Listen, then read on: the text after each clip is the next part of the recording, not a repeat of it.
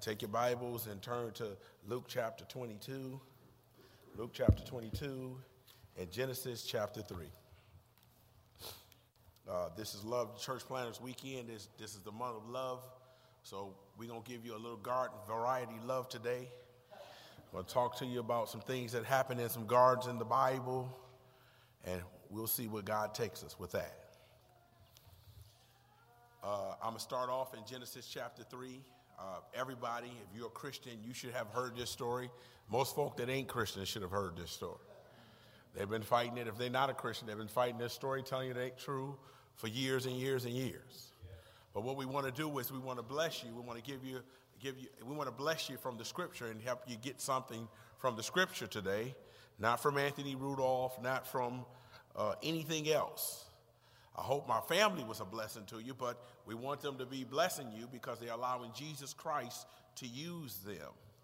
Now, the Bible says, now the serpent was more subtle than any beast of the field, which the Lord God had made. And he said unto the woman, yea, have God said, ye shall not eat of the tree of the garden. Now, I call this Satan's playbook. Satan's playbook is the first thing he does, he always questions God's word. He always questions God's word. You know somebody, if they're working on the Saints playbook, if they always question the Bible, if they always telling you don't have to listen to that Bible, does everything revolve around that Bible? It doesn't really say that in the Bible. Does the Bible really say that? Is that really necessary?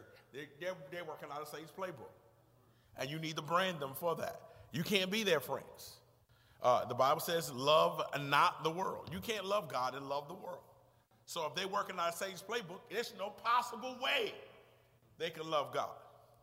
Now the Bible says, and the woman said unto the serpent, we may eat of the fruit of the trees of the garden. They're in the garden now. Garden variety love. There's a variety of loves out there. You need to find out what love is the right love. She says, and the woman said unto the serpent, we may eat of the trees of the fruit of the trees of the garden, but of the fruit of the tree which is in the midst of the garden, God has said, ye shall not eat of it, neither shall ye touch it, lest ye die. Second thing they does in Satan's playbook is add to the word. They take away, and then they add. The second is they take away, and then the third thing is they add. People is always adding things to the word, or they're always taking away. You know, folk always tell you, judge not. It's a whole verse. It's a whole bunch of words missing when you say judge not. You know why? Because all they're interested in is the part about judging not. Now, they judging you every day. They judging you while they telling you to judge not. They just judge you, say judge not. They telling you that you've been judging them. So that don't make sense to me. But you're going to say judge not.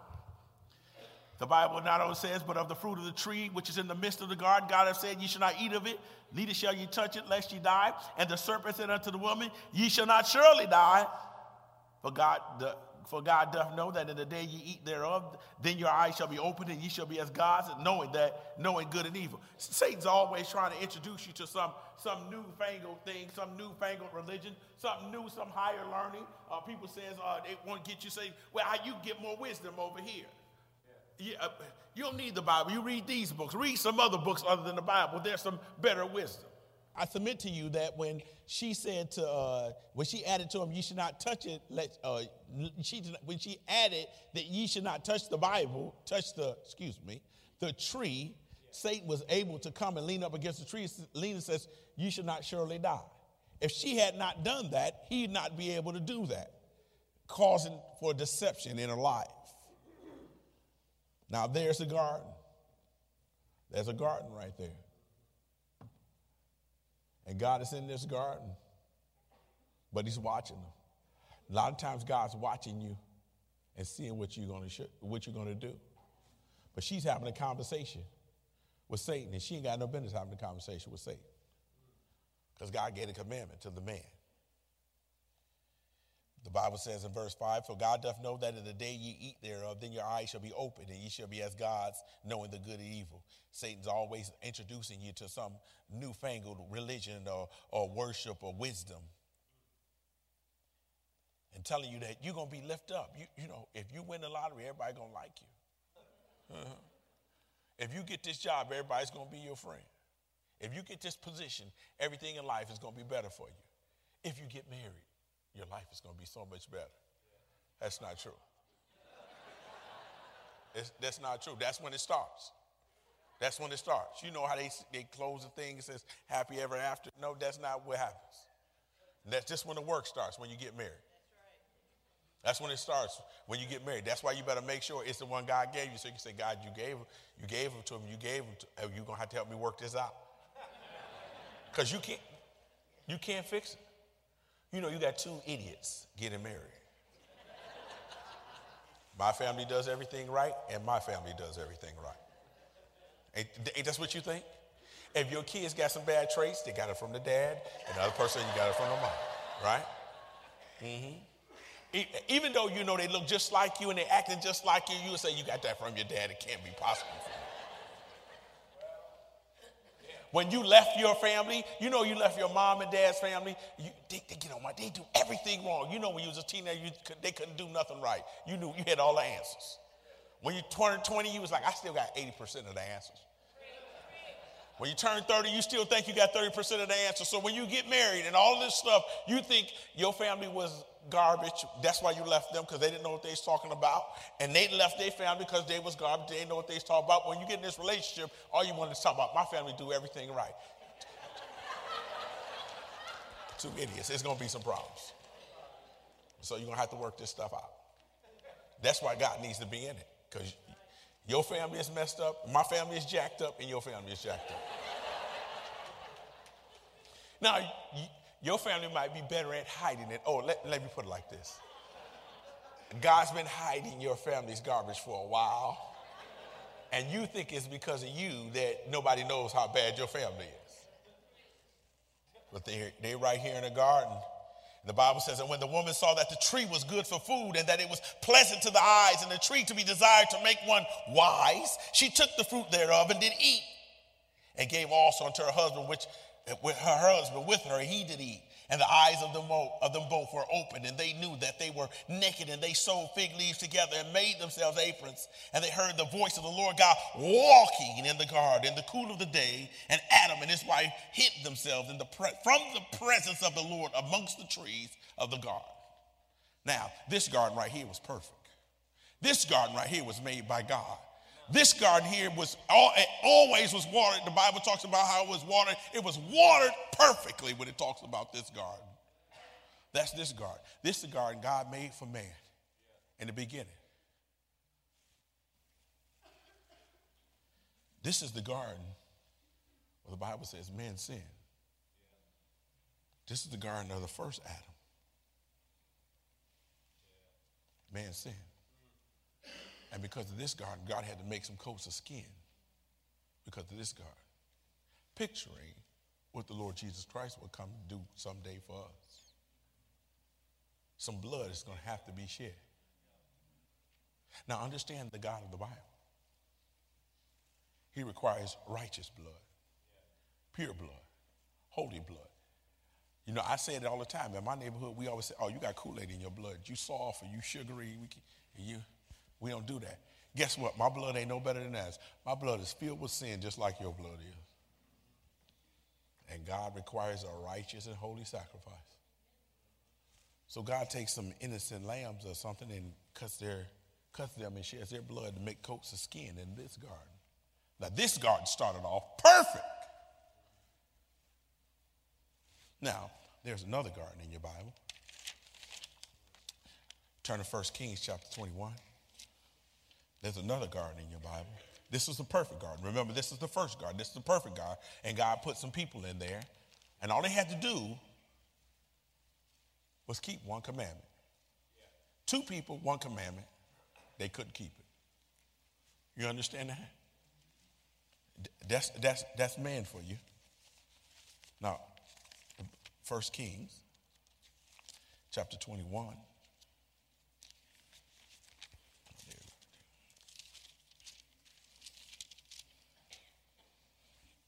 1 Kings chapter 21 in verse 1. And the Bible says, and it came to pass after these things that Naboth the Jezreelite had a vineyard. Is that a garden? That's not a garden.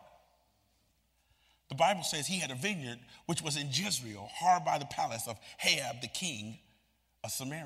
And Ahab spake unto Naboth, saying, give me thy vineyard. Be careful who you put in charge over you. Because they're always going to be taking.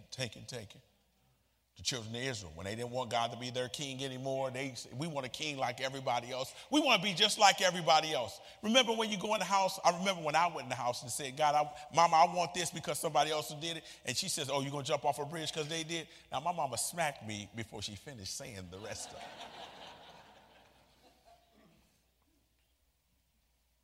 Be careful of wanting something because somebody got it.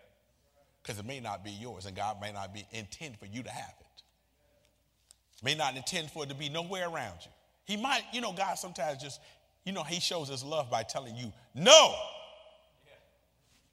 That's why I said all the time, that's why a lot of us ain't got billions and millions of dollars. You know why? Because we have messed our lives up. We have made a noose out of the money and hung ourselves. That's what we would have done. The Bible says, and Ahab spake unto Nabal, saying, give me thy vineyard that I may have it for a garden of herbs, because it is near unto my house, and I will give thee for it a better vineyard than it, or if it seem good to thee, I will give thee the worth of it in money. Now think about this. It's a vineyard, it's a vineyard, it's a vineyard, it's a vineyard, it's a vineyard. He said, I want it for a garden. We have in the Bible, in the beginning of the Bible, God made a perfect garden. What man do? They messed it up. They got kicked out of it. 2 people, 1 commandment, they kicked out. God has to show his love by making coats of skin by some of innocent blood, pure blood. Only problem with that is it's not eternal blood, because God comes from eternity. You can't have no beginning and end if you're going to satisfy the God of the Bible. This is why you need an eternal God. You need some men come from heaven, that was God, came from eternity, outside of eternity, into time, to die in our place, to shed his perfect, righteous, pure, holy, and eternal blood for us. That's why Buddha ain't going to work for you. That's why Allah ain't going to work for you. They all had beginnings. That's why I don't care. The guy told me, like, oh, you don't believe that they're superior beings and all. I said, it don't matter how superior you is. You ain't eternal. You didn't come from out of space, from eternity. So it ain't going to be good enough. Because the wages of sin is death, and you're sinning against a holy, righteous, eternal God. So to appease the eternal God, you need an eternal sacrifice. So I don't care what statue you got or what thing you worshiping, it's not enough. If God made it, if man made it, or if it had a beginning, it's not good enough. Now, this vineyard, he said, he want to take some vineyard and make it into a garden, maybe because it was by the palace and he could come out the palace. He just wanted to take something and make it into a garden. He wanted to make a man-made garden. And when he couldn't get what he wanted, he killed him. Oh, he went home crying to mama. And mama took matters into her own hands and killed him and said, there go your vineyard. But know what he offered him? I got better vineyards than that one. I got better vineyards than that one. There's no love in there. No love involved in there. What I can tell you is, Ahab, you know what he thought? You must really love me to go kill somebody for me. That's what Ahab thought. This is the type of love that the world is selling to our children, to our community, and to all. They sell it in while they running for president. They selling that type of love. That's the type of love they selling to folk. Folk folk hook, line, and sinker, falling for it. That ain't a garden. It definitely ain't a garden that God made. Take your Bibles to Luke chapter 22. You have love in that garden in the beginning of the book. You have some perverted love in a vineyard that he wanted to make into a garden. And maybe he thought, because maybe he had read the Bible a little bit, he says, man, I'm going to make my own garden to eat. Maybe he had thought that. But the Bible in Luke chapter 22 and verse 39, the Bible says, And he came out and went as he was wont to the Mount of Olives, and his disciples also followed him. The Bible says that when he was at that place, he said unto them, pray that ye enter not into temptation. And he was withdrawn from them and about a stone's cast, and he kneeled down and prayed, saying, Father, if thou be willing, remove this cup from me. Nevertheless, not my will, but thine be done. And there appeared an angel unto him from heaven, strengthening him. And being in agony, he prayed more earnestly. You hear that?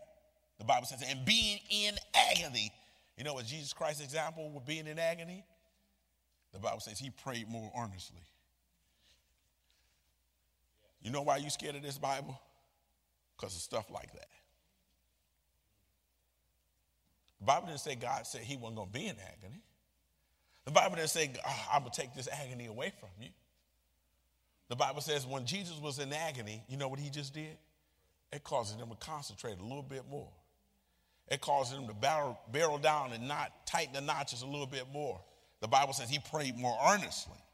And his sweat was as it were great drops of blood falling down to the ground. Tell me how many times you prayed until you just sweat. Not drops of blood. Now, we ain't talking about that. Till you sweat.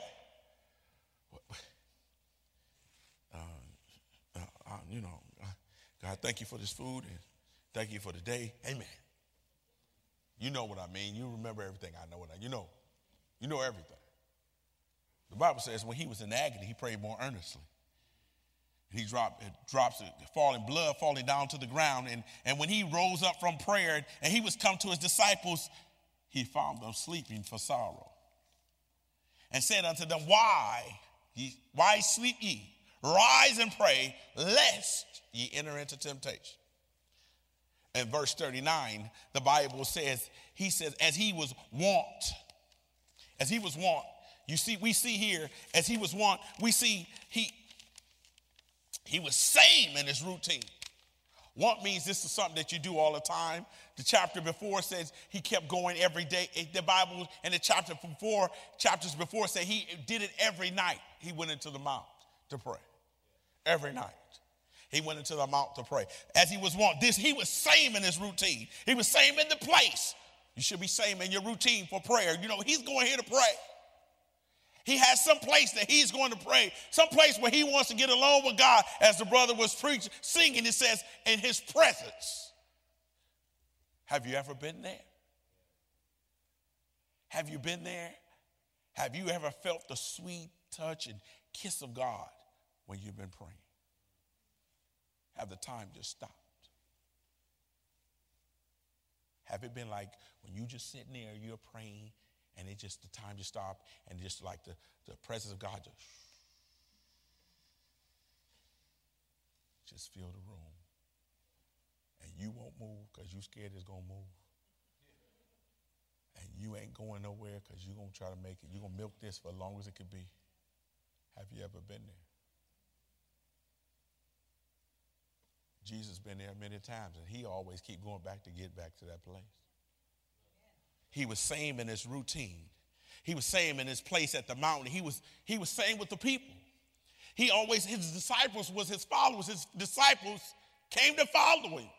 You know, when you got an example, if you're a good leader or you got some example, some godly characteristics, people gonna follow you in that godly characteristic.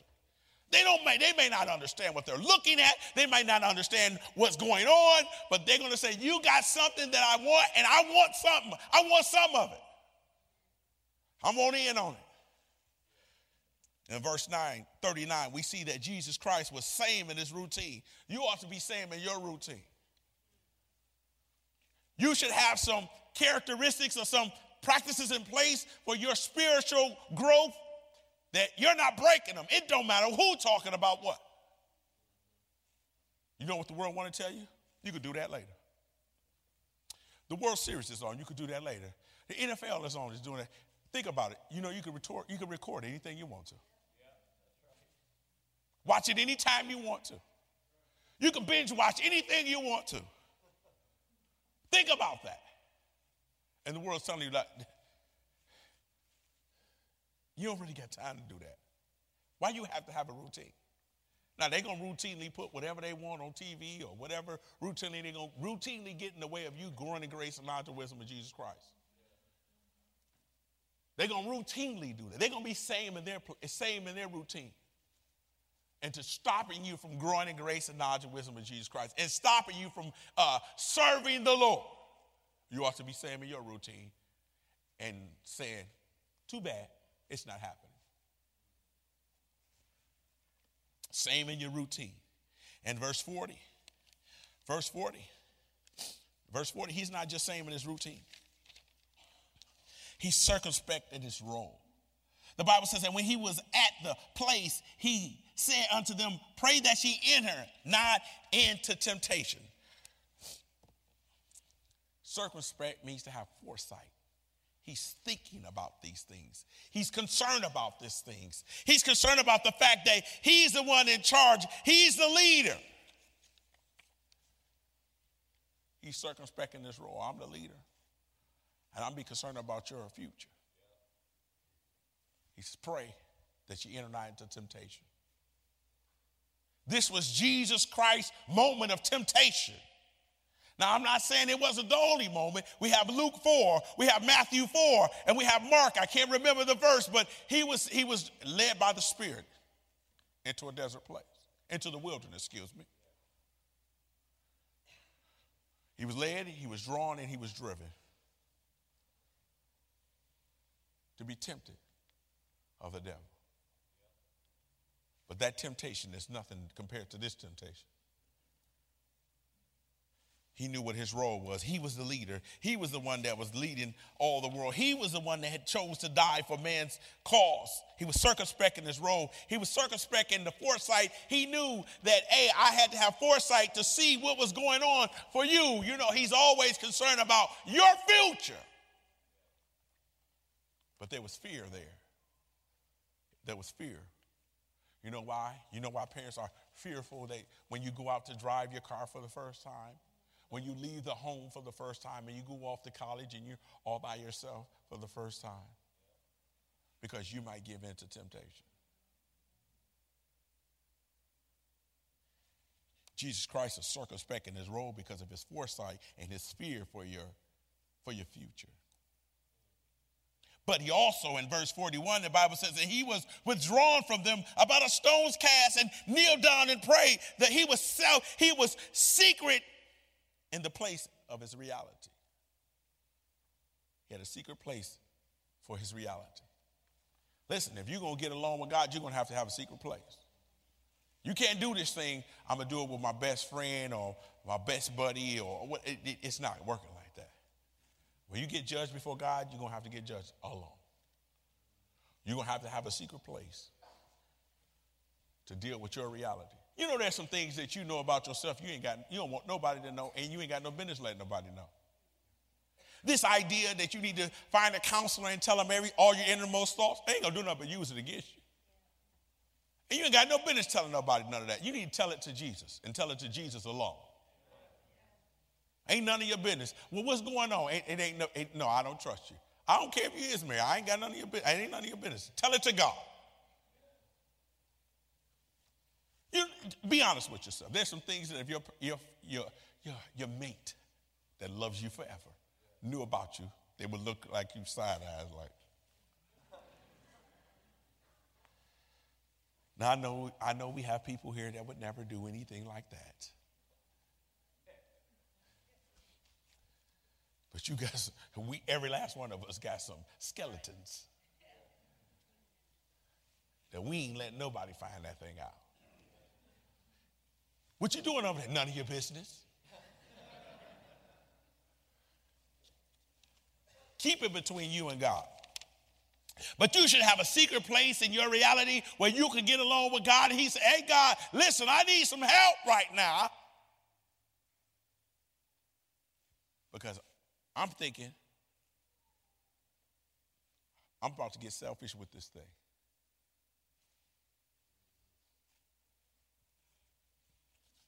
God will stop you from being selfish if you get along with him and just be honest, like, hey, I got some selfish tendencies. Told you about how he had to command us to love one another. Because we're not so loving. We ain't got as much love in us as we think we do. Or like when people say, I don't hate folk, because hate is a strong word. Love is a strong word. There's antonyms and synonyms. It's the exact opposite. Love is just as strong as hate. So you shouldn't be using love so much if you don't use strong words. You don't like using hate because it's a strong word. I don't got no problem with it. If you hate God, I hate you. Deal with it. Put that on the news. They're going to have to cut and clip and snip everything because I'm going to tell them, I don't like you either. Come put the mic. I don't like you either. Do you love God? Are you saved? Have you trusted him as your personal Savior? They all strong words. Trusting the Lord as your personal Savior. I don't care nothing about your news media, your program. I can care less about your ratings. That's what they're concerned about. He had a secret place in this reality. He had selflessness in his response. When he prayed, the Bible says he was a stone's cast away and he kneeled down. He had to get away from the disciples to pray. The Bible says, saying, Father, if thou be willing, remove this cup from me. Nevertheless, not my will, but thine be done. His response to himself was selflessness. This thing ain't about me. It doesn't revolve around me. God, this is your creation. And you said, the Bible says Jesus Christ is the lamb slain from the foundation of the world. You know what that means? Why God was putting this thing together? Oh, as he's putting the thing together, and he's just snapping it together. But time, he's not holding time. Time doesn't hold God. As he's putting this thing together, he says, oh, they're going to mess this thing up. As he's putting the world, before the foundation of the world, he knew his plan was going to go right. He looked at Jesus. Jesus says, I'm going to go. I don't know how long that conversation takes, but he says, I'll go. I'll do it. I'll go. I'll fix it. And he had to get to this point. He's praying. He remembered, hey, God, I remember I volunteered for this mission. I never knew it. Jesus Christ had to learn obedience. He ain't never had to be obedience. He always was the law. He always was the Word of God. Remember, in heaven, he was the Word of God. When he put on flesh, he became Jesus Christ, the Son of God. But he always was. He always was the law. You know how when you go into these little towns, it says, I'm the law. Some stupid police officer, I am the law. No, the law is wrote on a piece of paper. And it's a white piece of paper, and the print is black. You're not the law. Jesus Christ always has been the law. The only thing you're going to get judged by is this book.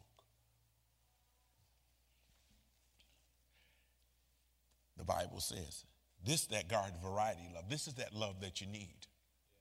This is that true love. Because this wasn't a perfect garden. This is the Garden of Gethsemane. This is the garden that was there after man had spilled blood, sin, corruption, all into the earth. This ain't that perfect garden, the Garden of Eden. That thing was perfect. It hadn't been corrupted. And so Adam and Eve did it, and God kicked them out of there. This garden, this is a corrupted world. This is a corrupted garden, and the purest thing that ever touched this earth is there in that garden. And he's struggling with the fact that he's coming to do the cup of God's wrath is about to be poured out on him. So if you ever say, you just deal with the consequences of your sins, no. It's not that easy. It's not that easy. Now, him who knew no sin became sin that we might be made the righteousness of God in him. He died to just for the unjust. He had never done anything wrong. But he says, nevertheless, not my will, but thine will be done. He's selfless in his response, in his emotion. He's selfless in concerning eternity. He was always going back to eternity. He could have said, forget it. Hey, you hit. You know, Adam could have did that in the garden. Say, Eve, you messed yourself up, baby. He could have been like, you messed yourself up, baby. I'm done with you. You and the devil over there. God, get him. Hey, God, they done messed this thing up. Girl, you got to get him out of here because I'm not messing with him. He could have did that. But he did. Adam didn't. He said, he knew. It wasn't no question. Adam knew what he was supposed to do.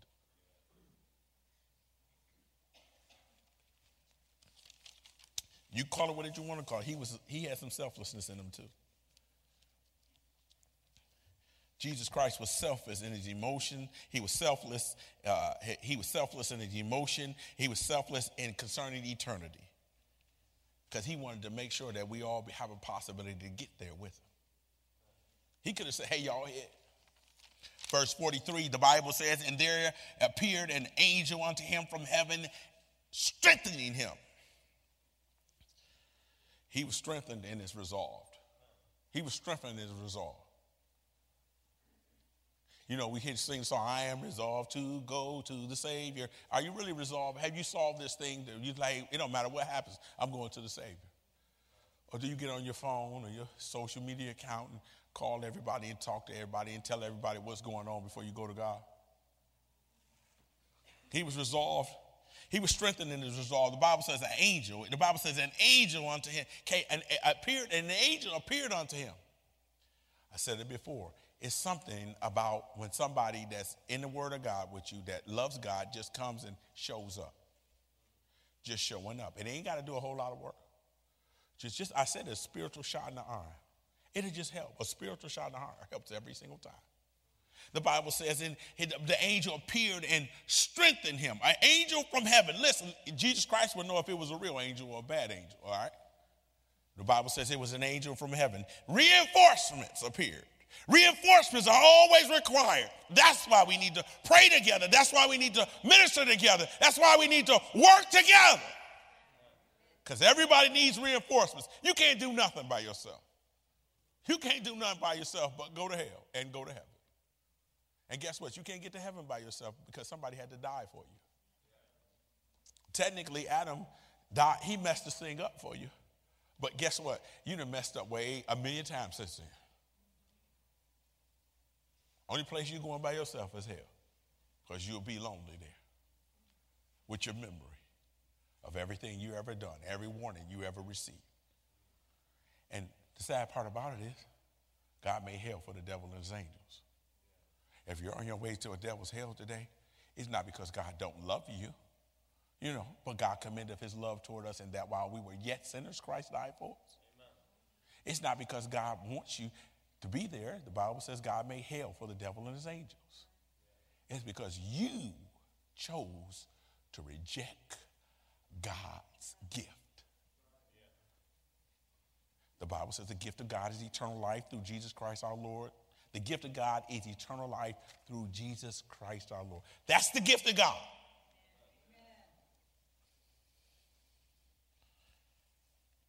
Not only was he strengthened in his resolve with you know what he just got? He just got a glimpse from heaven. Just a touch, a breath from heaven, a breath of fresh air.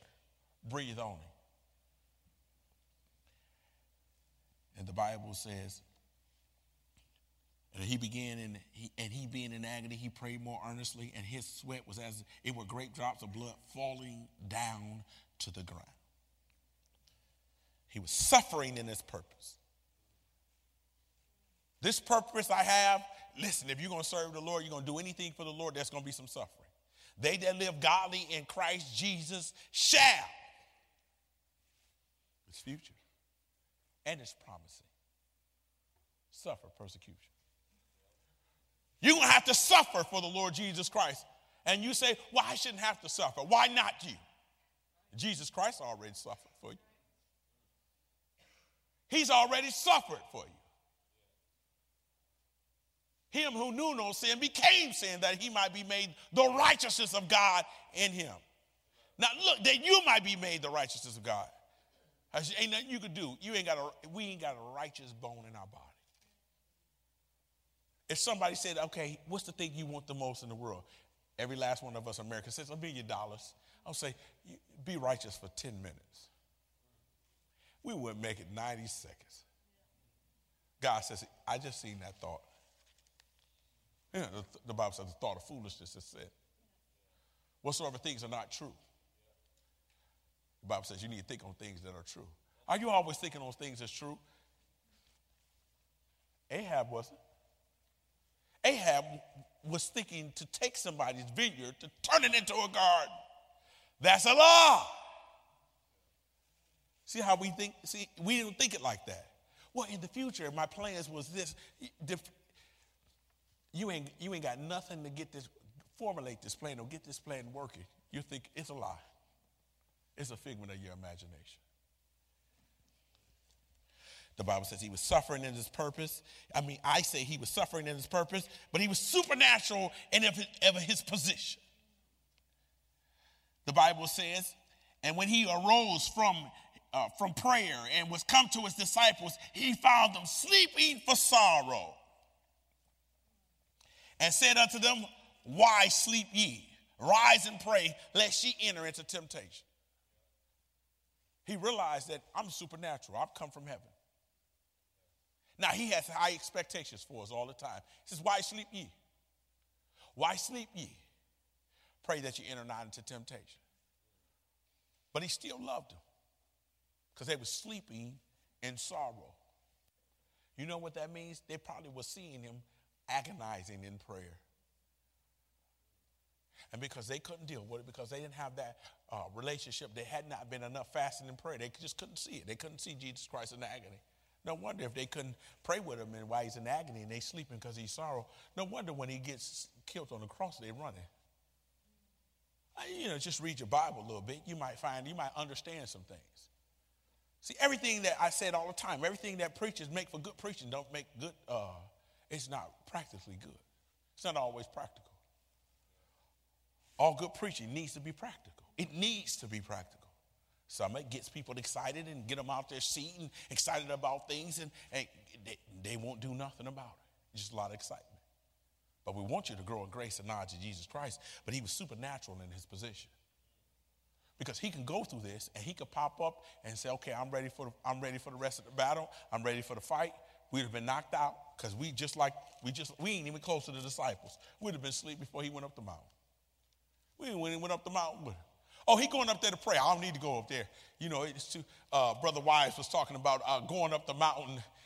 He was talking about going up the mountain, talking about you either breathe or talk. You got to make a decision, breathe or talk. We ain't going up that mountain. That's what we would have said. I'll meet y'all when y'all come back down, bro. I'm going to stay down here and I'm going to fellowship with them. We're going to have Bible study down here. You're going to be asleep. Sometimes doing the work of God requires suffering. But Jesus Christ is supernatural. He came from outer space, and he has powers that we don't have. If you want to come close to those powers, you're going to have to let the Spirit of God work through you and allow God to work. But the Garden of Eden was a perfect place. It had perfect fruit, had perfect perfect air, but it was corrupted by man. This little garden that Ahab wanted was a vineyard. It was a figment of his imagination. God talks about his spirit will not always strive with our spirit because of wicked imaginations. The world has a whole bunch of wicked imaginations. They desire some things that ain't of God, that ain't around God, that God ain't even involved in, but they're going to put God's name on it. Christians do it too. He was thinking to make a garden, but it was the wrong garden. And the Garden of Eden had where perfection meets imperfection. The perfect God-man meets the imperfected world of imperfected fruit, imperfected everything that started off perfected, that was corrupted. The God-man means the man-God. Jesus Christ, God, meets himself as he's 100% God and 100% man, but he finds out about himself that, hey, there's some suffering involved in serving the Lord Jesus Christ in the Garden of Gethsemane. The supernatural meets the natural. Jesus Christ figures out that, hey, they're just man. They're just flesh. And they're sleeping in their sorrow. And at the end of that, he says to them, why sleep ye? Rise and pray, lest ye enter into temptation. You know, when you don't have love in you, it often leads to sorrow. And you know, we have a whole nation of folk trying to sleep their sorrow away. And it's in the Bible. It's biblical. The problem is it doesn't work. Because God says, why sleep ye? Pray that you enter not into temptation. Enter not into temptation. Now, there's love in Genesis chapter 3. There's love in 1 Kings chapter 2. The world's love. The world that the fake bill of goods everybody's selling you. But there's an eternal love in Luke chapter 22. What kind of love are you trying to love with? Thank you so much for listening. If you'd like more information about our ministry, check out our website at battlefieldbaptist.org or follow us on Facebook and Instagram. We'll see you next time.